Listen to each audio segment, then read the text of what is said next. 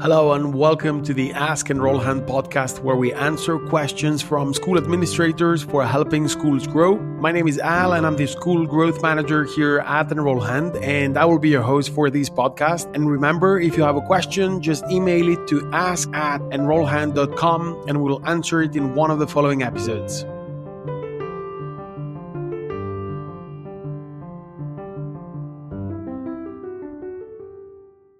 Today we have a question from Keenan from Potomac in Maryland.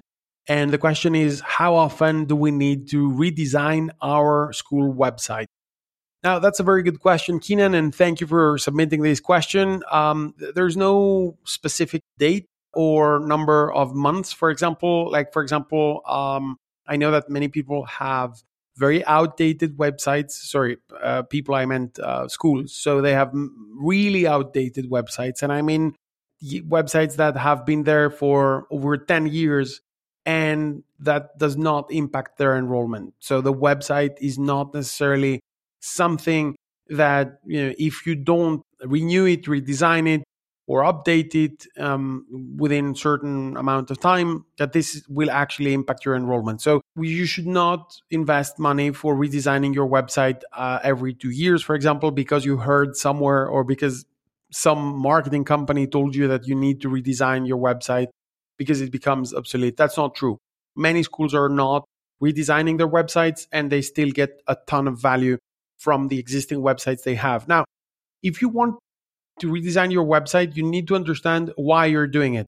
So, do you want to redesign your website because you want your brand to appear as modern and fresh and new, and you want to make sure that when the parents land on your website, that there's this wow effect, let's say, where it's like super, modern. It has great visuals, so photos and videos and colors and fonts and all of those things.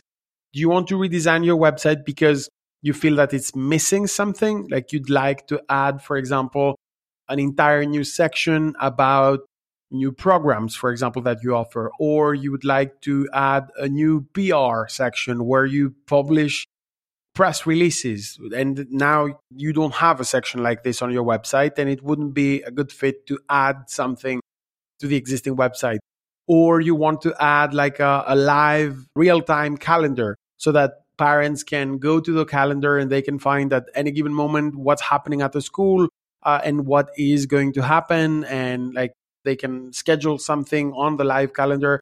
So you need to have a business plan for this. And when I say a business plan, I mean just like a way to justify the investment you're going to be making on the redesign, and also a way to measure the ROI. Because if the ROI is to increase engagement and to increase the interaction that the existing parents are having with your website, then that's a completely different ROI from an enrollment ROI. So an enrollment ROI would be that, we invested, $5,000-$10,000. We have a new website.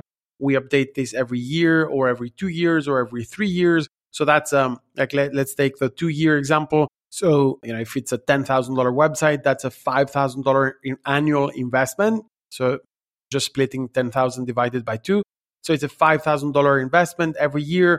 And we feel that, this translates into 10 or 20% more enrollments that we would be getting if we didn't have the website. So you need to be able to make certain assumptions, not necessarily be able to financially prove directly that a new website had this specific impact, but you need to be able to justify it also from an ROI perspective, a return on investment perspective, because otherwise it's just nice things to do. Then, how do you make a decision on whether you need to redesign your website or if you need to create a new playground? So, why do this and not the other? So if it's just someone that thinks that this is a good idea, then it's his or her personal opinion. It's not an actual strategic investment that is going to impact your school in a specific way that you can understand and you can measure. So that's my brief answer to this question. I hope that this covers you.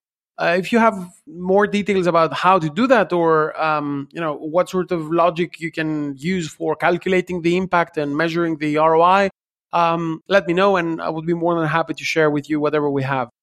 Thanks. That was it for this episode. Thank you for listening to the Ask Enrollhand podcast. If you'd like to submit a question, just email it to ask@enrollhand.com and we'll answer it in one of the following episodes. See you soon.